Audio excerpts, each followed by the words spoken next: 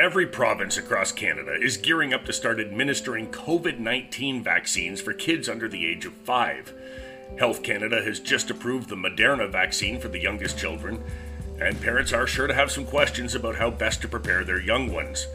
Now, thankfully, we have one of Canada's foremost experts in needle fear and pain to answer some of those questions on today's podcast. My name is Eric Bowman. I'm the communications person at the Canadian Psychological Association, and this is Mindful.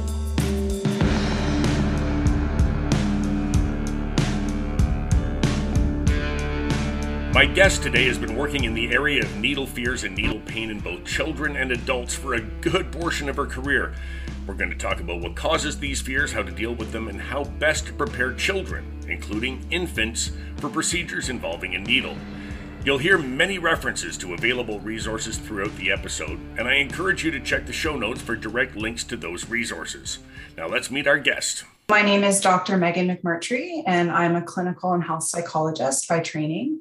I'm an associate professor at the University of Guelph, and I'm also a psychologist with the Pediatric Chronic Pain Program at McMaster Children's Hospital. So tell me a little bit about that work up until now. We're going to talk about kids and we're going to talk about needles and that kind of thing. But just as the pandemic began, working with kids in pain, what's that been like? So I think the pandemic has been challenging for people in so many kind of different ways.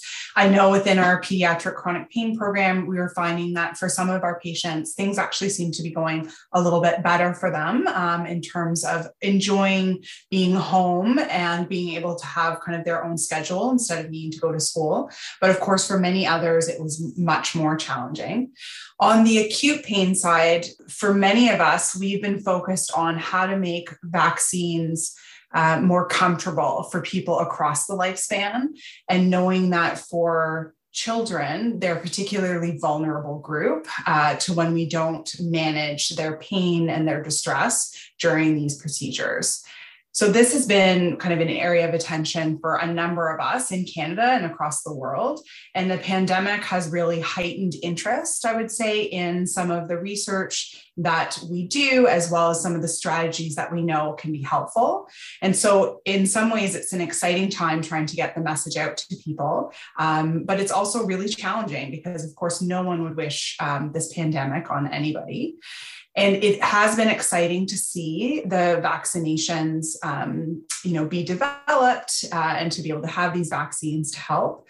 And of course, there's been a number of us who've been involved in trying to increase vaccine acceptance among the general population. So one area for me is around how needle fear can get in the way and cause people to really not want to go and get their vaccines. Mm-hmm.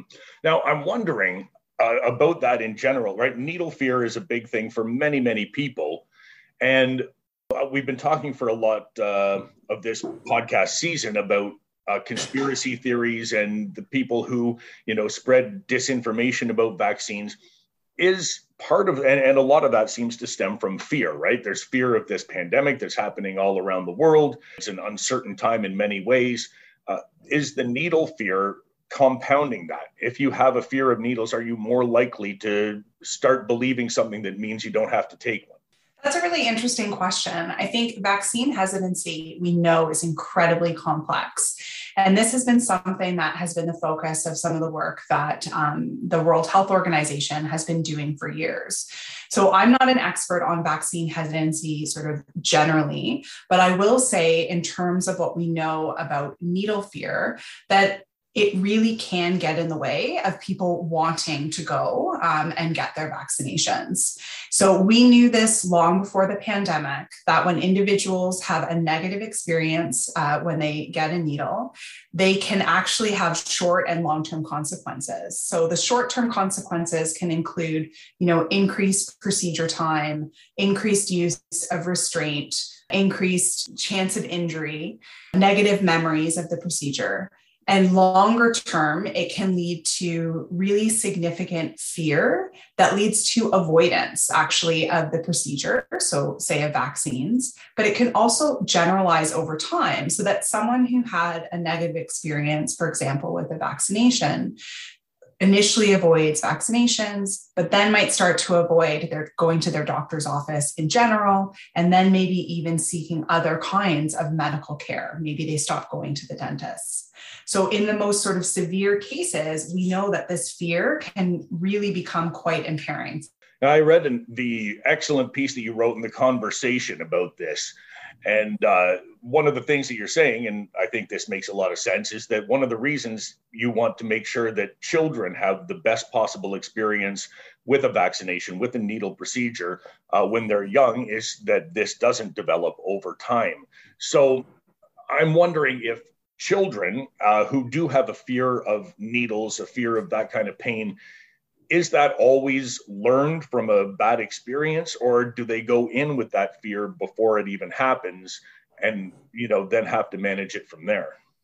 Okay, another great question, Eric. Yeah, so there's certainly lots of theories about how fears can kind of develop. So Rockman had his sort of 3 pathways of transmission of fear, which really essentially said, we can have a negative experience ourselves, we can watch somebody else have a negative experience, and we can hear negative information also from others. And any one of those pathways can kind of lead to somebody developing a fear.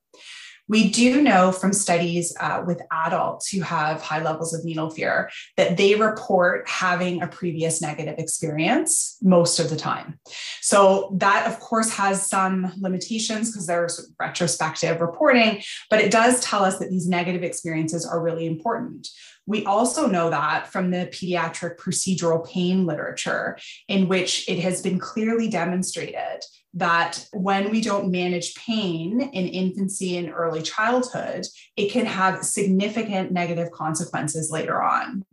So, for example, my colleague and collaborator, Dr. Anna Taddeo, showed that when baby boys underwent circumcision without benefit of any pain-reducing medications, they showed increased behavioral response at their 6-month immunizations compared to baby boys who did receive pain management interventions and medication during their circumcisions, right? So it's really quite remarkable, actually, what can kind of happen.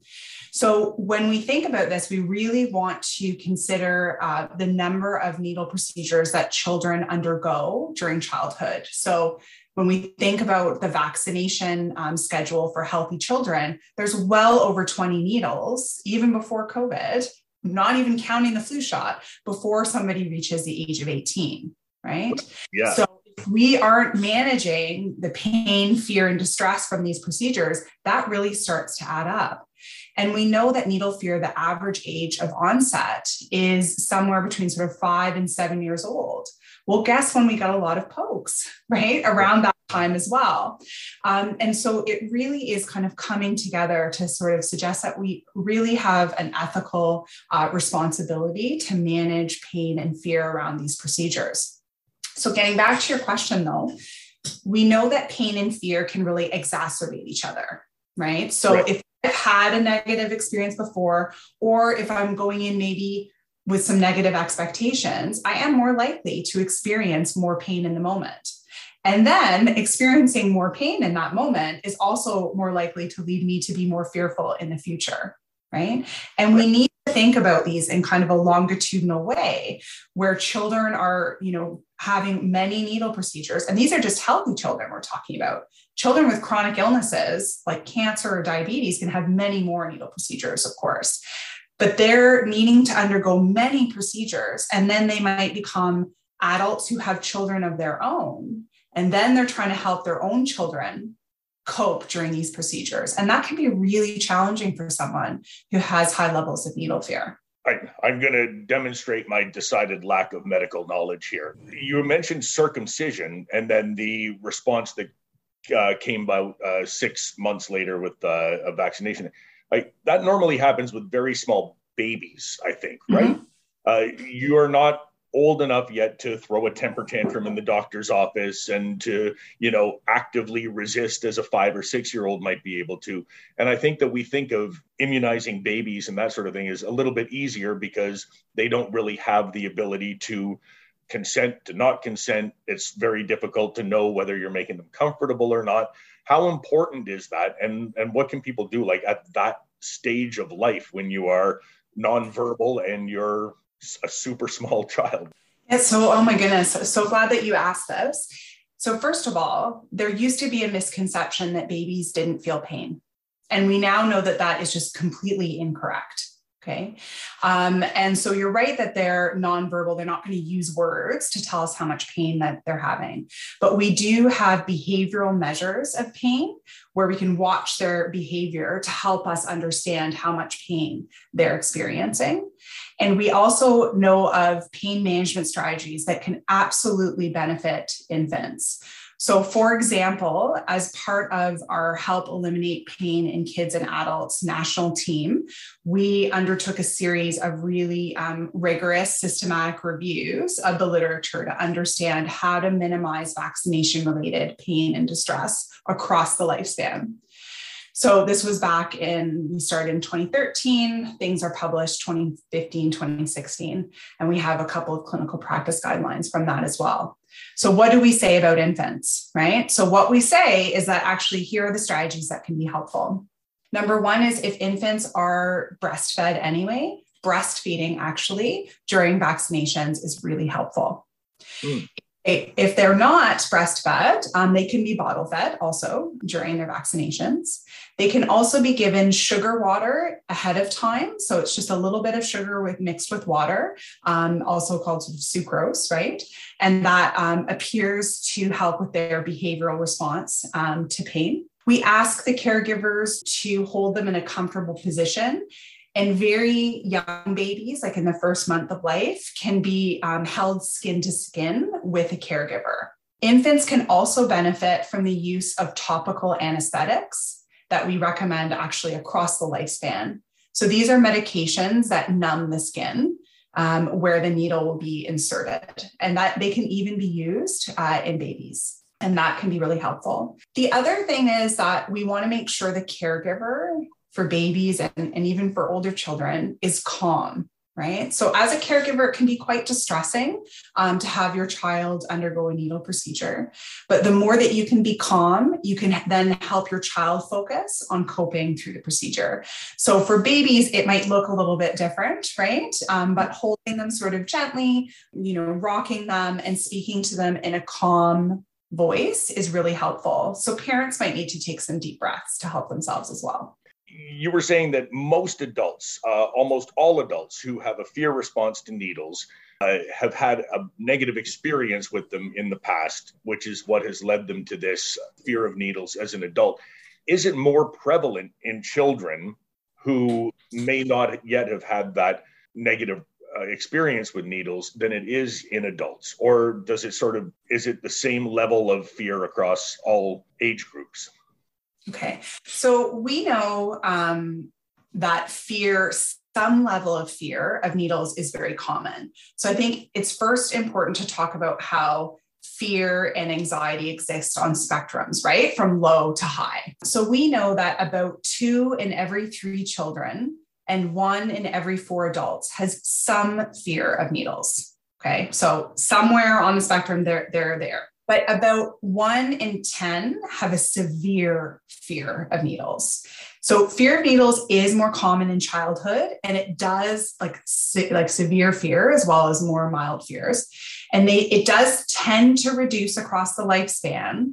But for individuals with that more severe fear, that's not just going to go away on its own.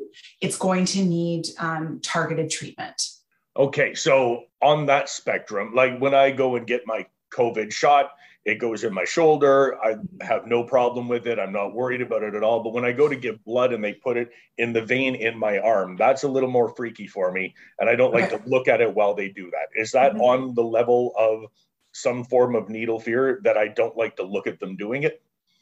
Yeah, so I would consider that probably quite mild, to be honest. It seems to be very specific to the venipuncture context, and it's not getting in the way at all of what, of you actually pursuing the intervention or the needle procedure. But I would say it's mild in terms of the context for having your blood drawn, right?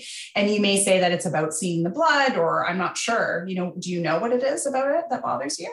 I don't know. I think it's seeing the specific vein that the needle then goes into, or artery, vein, whatever. See, not a medical doctor. I don't know what they stick the needle in, but that part of the arm, right? Like, it's not going into the fatty part, the muscle part, the shoulder, that kind of thing. It's going into something very specific. And I think seeing that, a feeling like they need that level of precision, I'm afraid to look at it in case something goes awry. I don't know. That they miss, maybe, or something. Maybe, yeah. I've never had that happen, but. No, but you're concerned about it. And so this actually brings me to one of the points I think is really important here. So fear can often be very idiosyncratic, right? What you're going to be afraid of and worried about may not be the same thing as what I'm afraid of or worried about. And, that's okay. We just need to know what bothers us, right? And trying to figure out kind of how to help.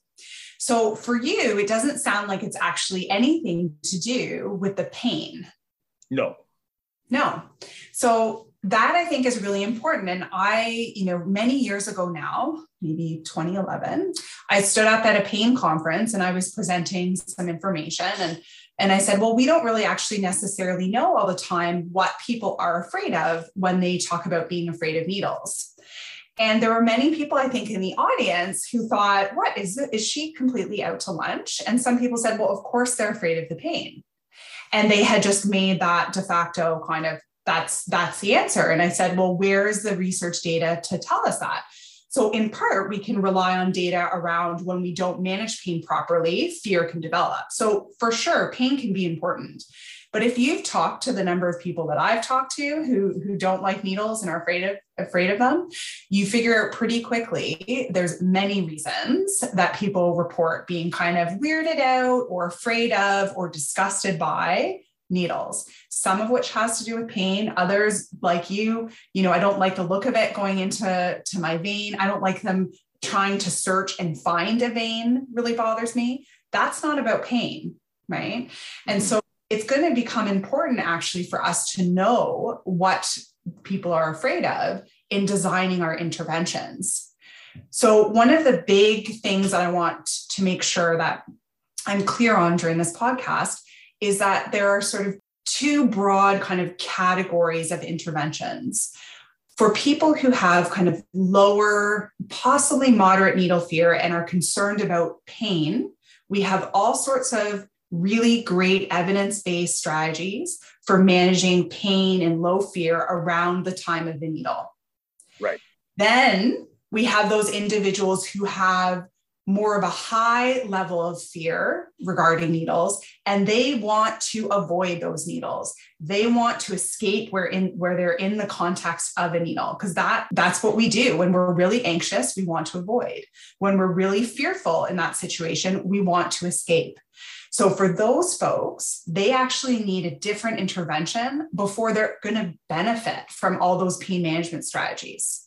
Right. I was talking to our graphic designer, Adam, a couple of days ago, and he just took his young son in to get his vaccine. And he threw a tantrum and freaked out and didn't want anything to do with it.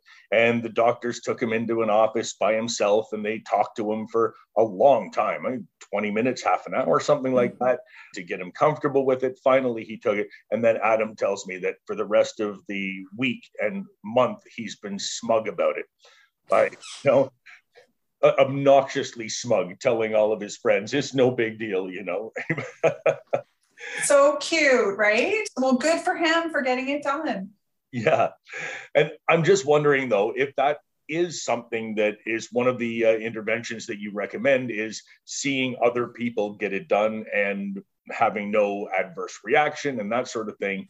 And would you recommend that? I mean, if you've got a bunch of 5-year-olds and they're watching other 5-year-olds get it done, as long as those other 5-year-olds don't freak out, then you're going to be fine, right? But if one of them does, I can't imagine that being good for anyone.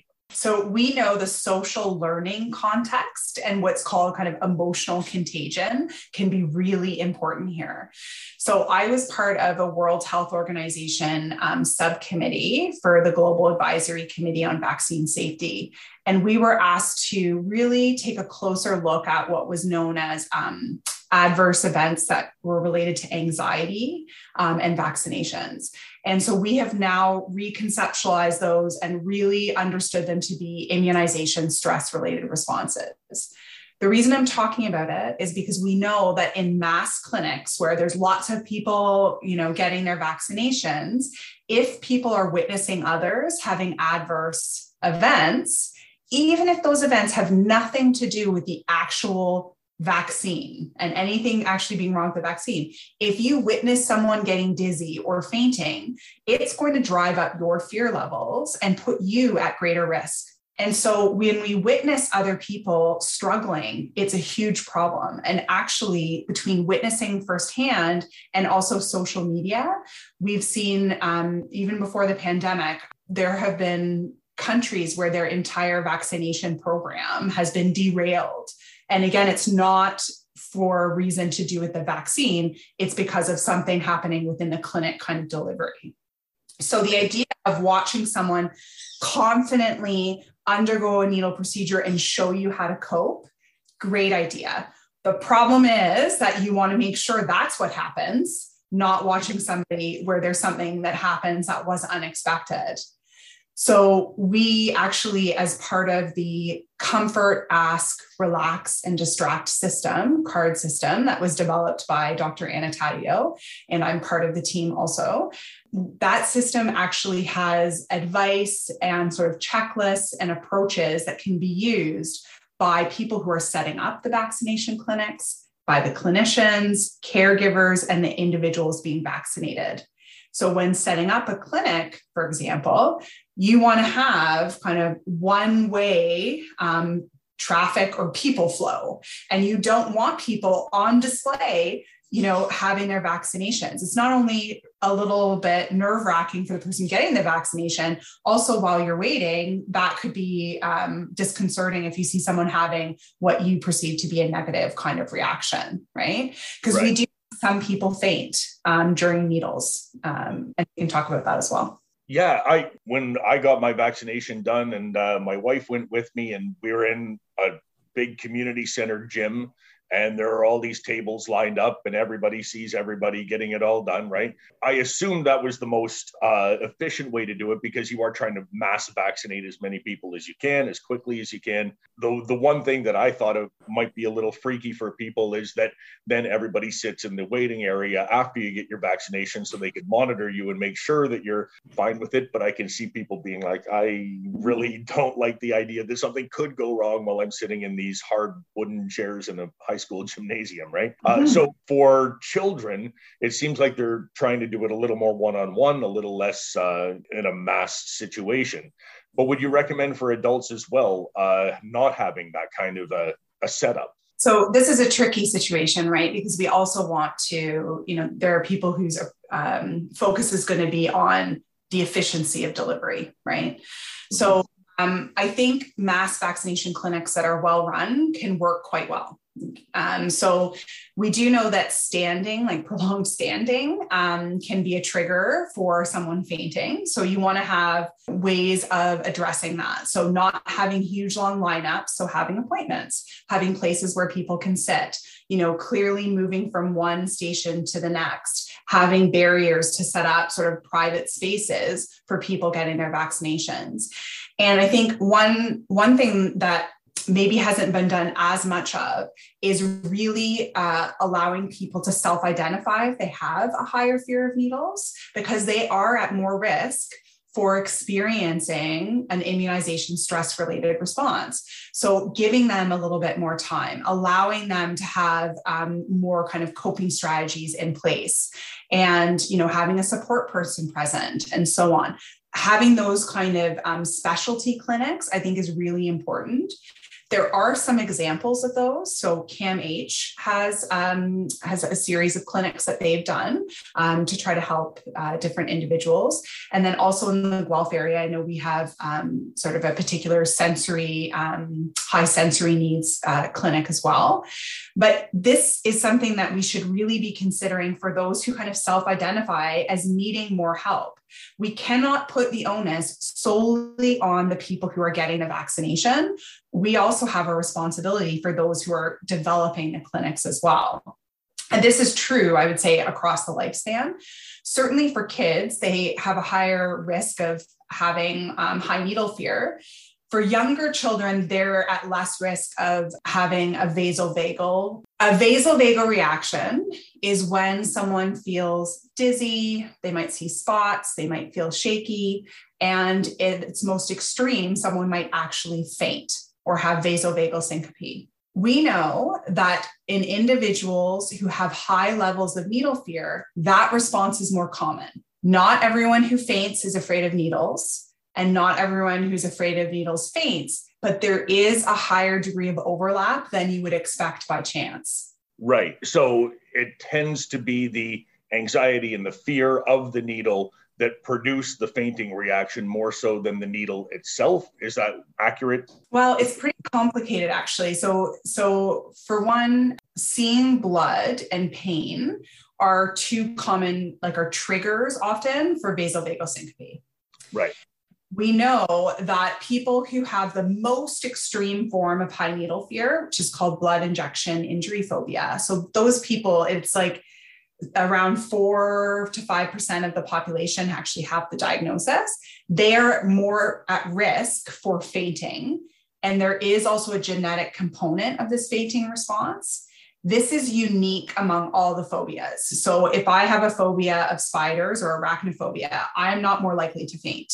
But it turns out, actually, if I have blood injection injury phobia, I'm more likely to show that response than someone else in the typical population. So why does this matter? It means that if you have a high fear of needles, you may be at more risk for experiencing vasovagal syncope or vasovagal reaction. And if you do have that experience, that can be really fear-inducing as well. So it can then become an exacerbating issue over time. We do have an intervention that's quite simple to put in place to help. So a vasovagal reaction is thought to occur because someone's heart rate and blood pressure speed up and then they suddenly drop. And that leads to the feelings of faintness or actually fainting. If we use a technique called muscle tension, in which major muscle groups of the body are tensed until somebody feels flushed in their face and then released just back to baseline, not fully relaxed, just tensed, then released. That helps maintain their blood pressure, which then stops any kind of feelings of faintness.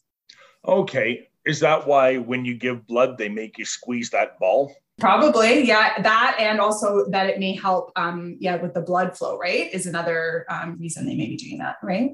Right. Yeah. I just assumed that it was to, increase the blood pressure so they could get it over with quicker. Your blood comes. That's right. Because by increasing the blood pressure, they're increasing the blood flow, right? I mean, they work together. Yeah.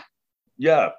So are there people then who are so afraid of needles that we're never going to get them vaccinated? Or is there an intervention for absolutely everyone? Yeah, so I would like to think that there's an intervention for absolutely everybody. We have the strategies that work for people with low and moderate fear, and I would like to talk about those in terms of pain management.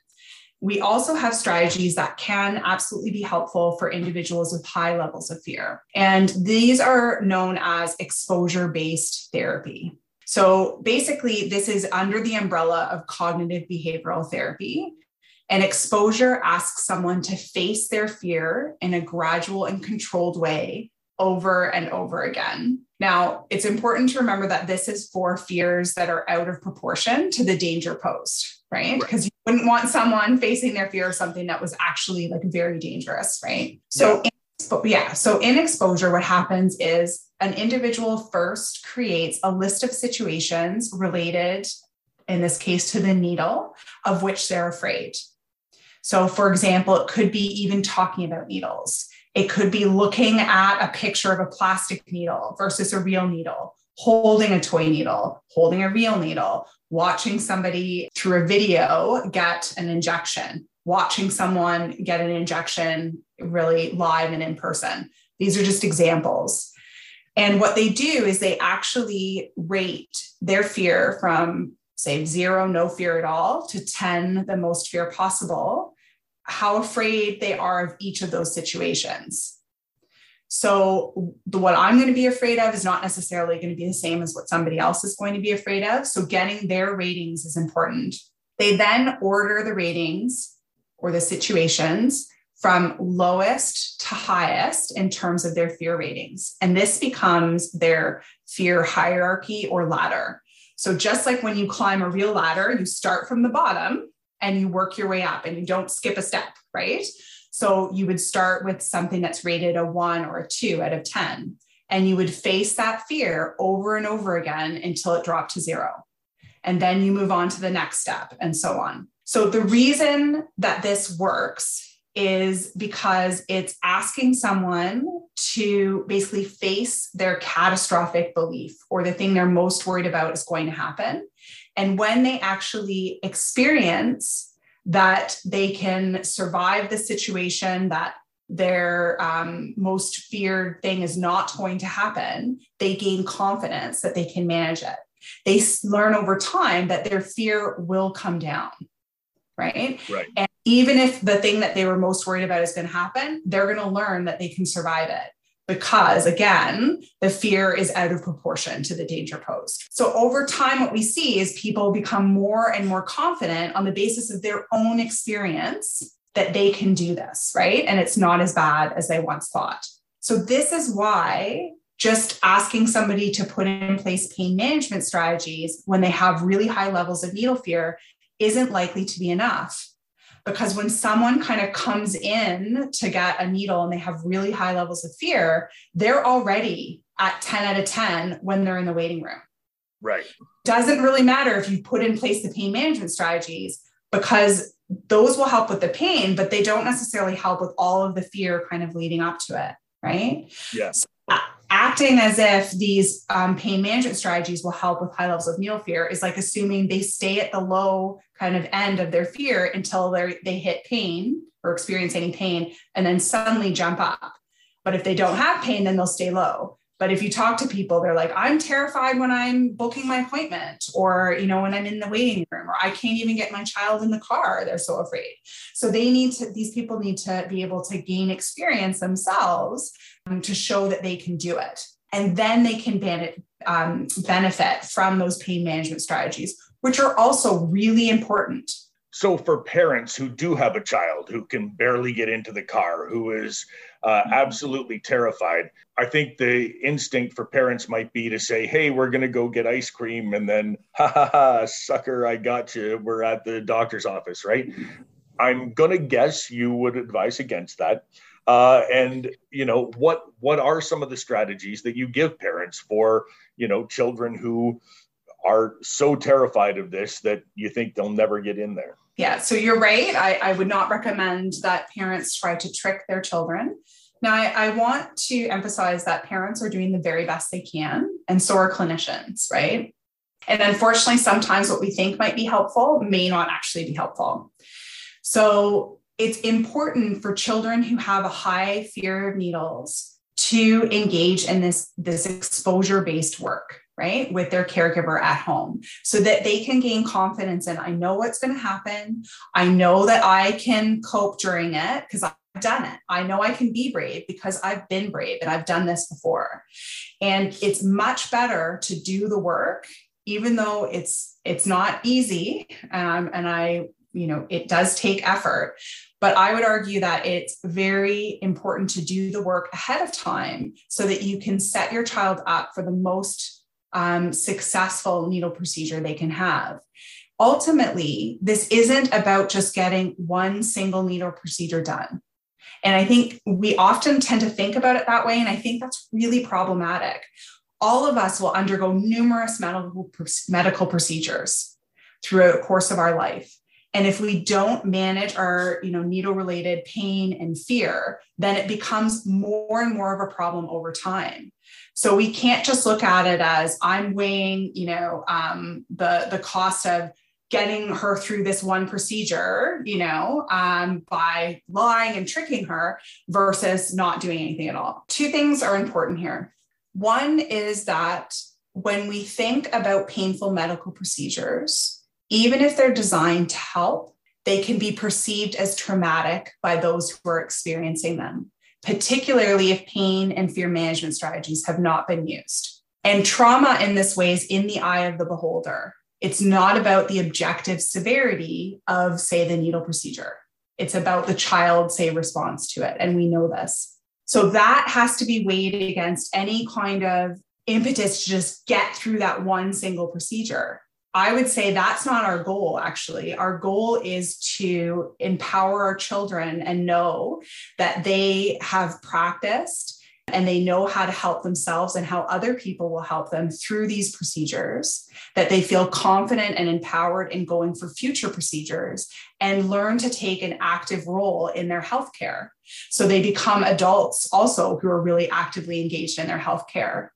And the risk is that if we, use things like restraint and we force children and others to undergo procedures, unless they're emergency procedures, without their consent and their kind of willingness to cooperate, we're creating a situation where someone's going to want to avoid the situation entirely or escape when they're in it. Now, you talked about, being involved in their own medical care and being active participants.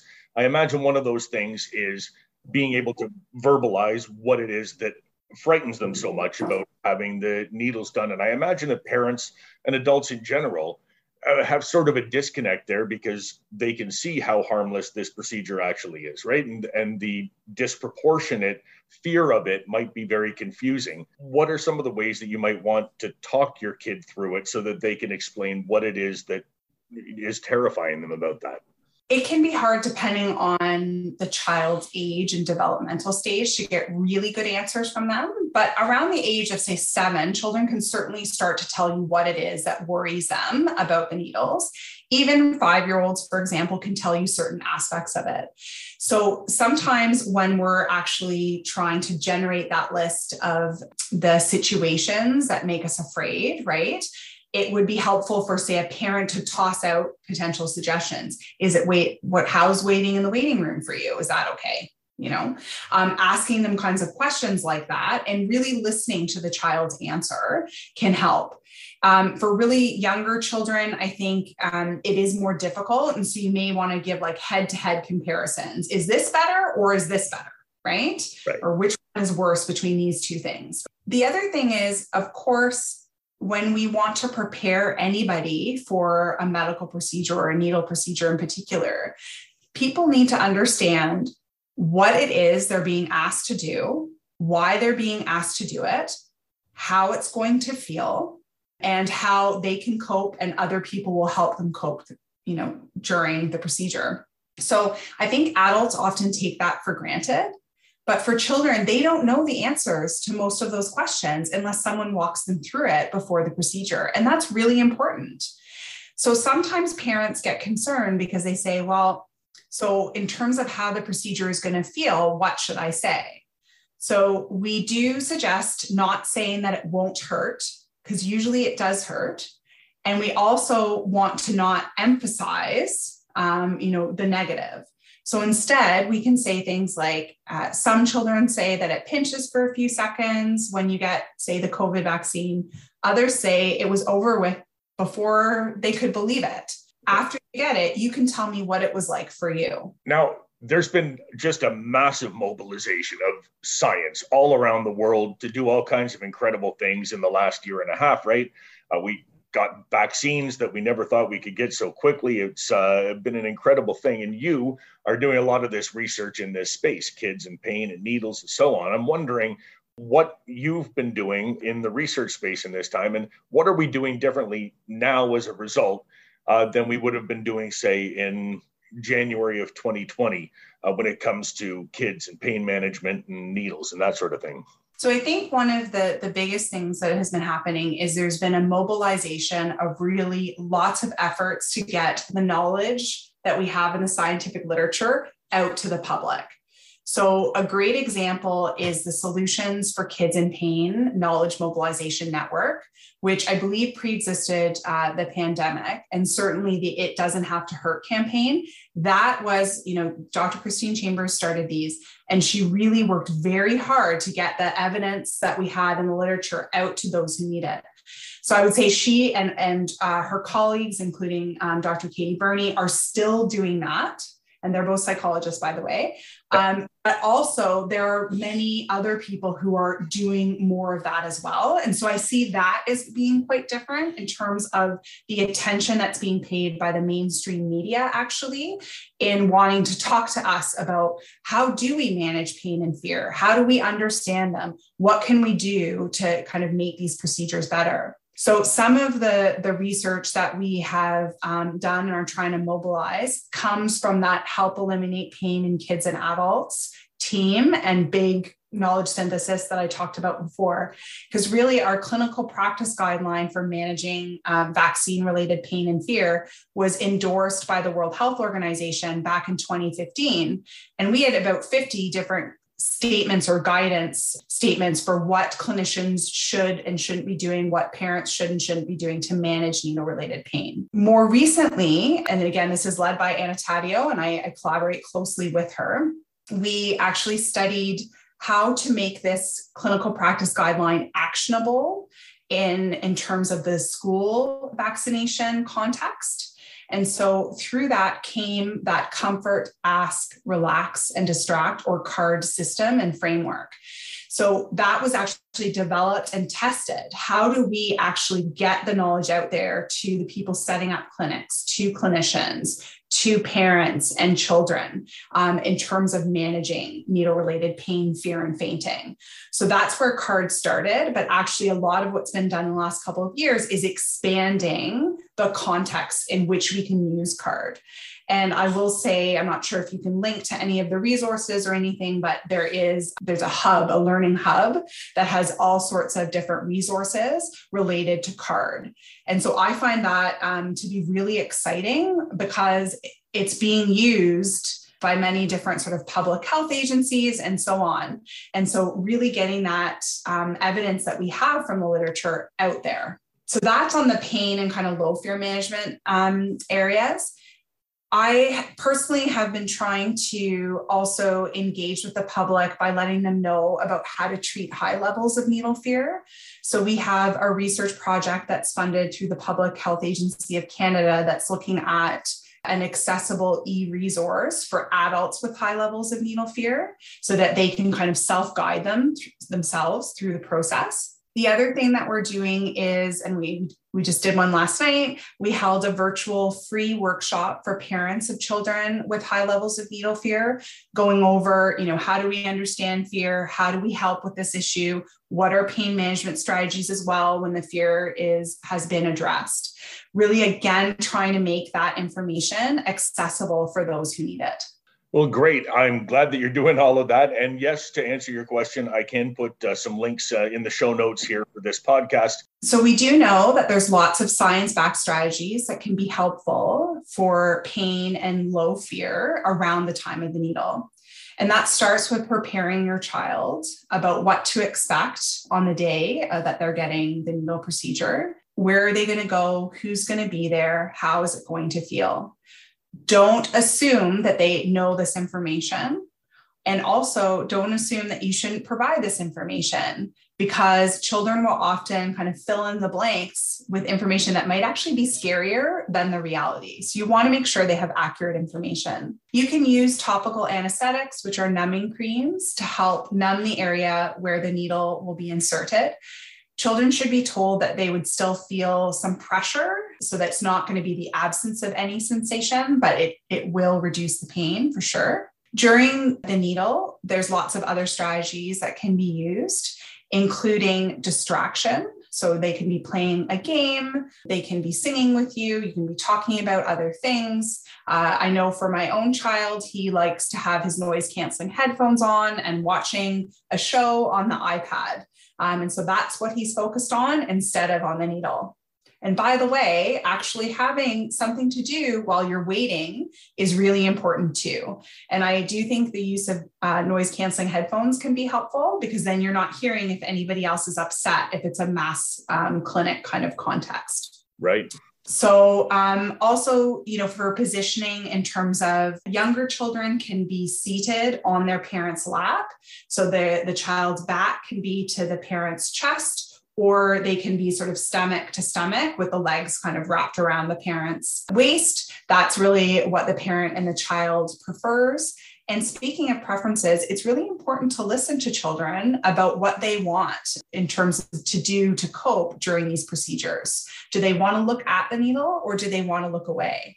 And these preferences should be supported whenever possible. So no child should be held down or pinned down or restrained in a way against their will when this is not an emergency procedure. We have specific recommendations around what to say at the time of the needle. So you can kind of come up with a neutral way to signal the onset of the procedure, like 1, 2, 3, here we go.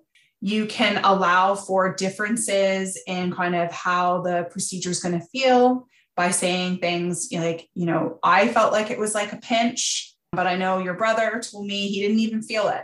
You can tell me what it was like for you afterwards. All great suggestions. Does any of this work on adults also?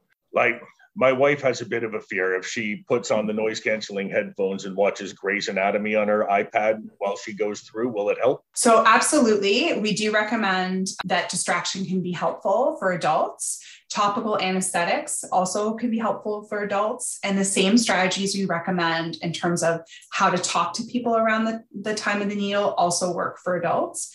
A couple of things that people are often confused by. One is that when parents and others use a lot of repetitive reassurance, it's okay, don't worry, you'll be fine. It's actually worse for the child, and it seems to signal to the child that their parent is worried. So we suggest staying away from a lot of reassurance, instead kind of use distraction. The other thing that's important is that allowing people to talk about their fears or, how it felt for them. It's not a case of you're going to suggest, if I ask about fear, then that's going to suggest they should be afraid. There's no evidence to suggest that's the case. But what it does is it allows a space for someone to feel like they're listened to and their experience is actually being valued.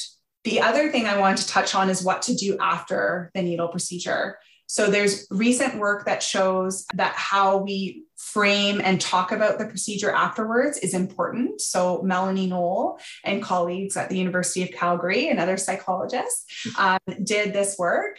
And they showed that when parents focused on neutral and positive experiences within the needle afterwards, it was helpful for children.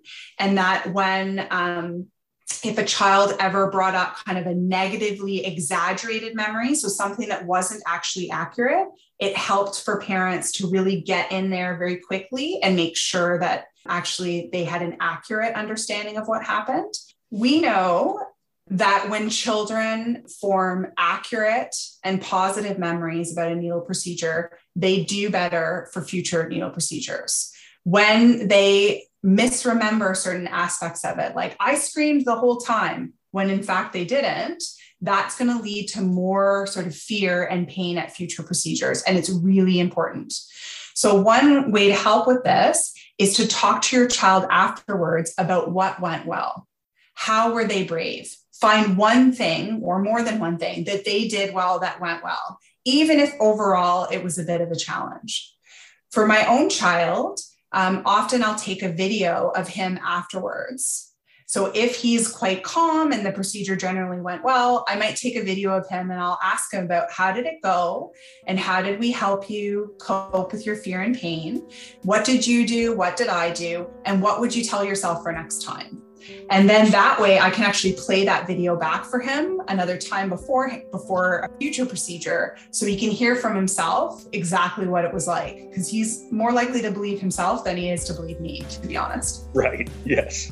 I like that. Videotape everybody after they come out. Play it back for a later date. That's great. Although if they're, really struggling, that's not the best to be doing that. Hey, thank you for this. Thanks for taking the time. It's been great. Thank you very much as well. Thank you for the opportunity to chat with you today.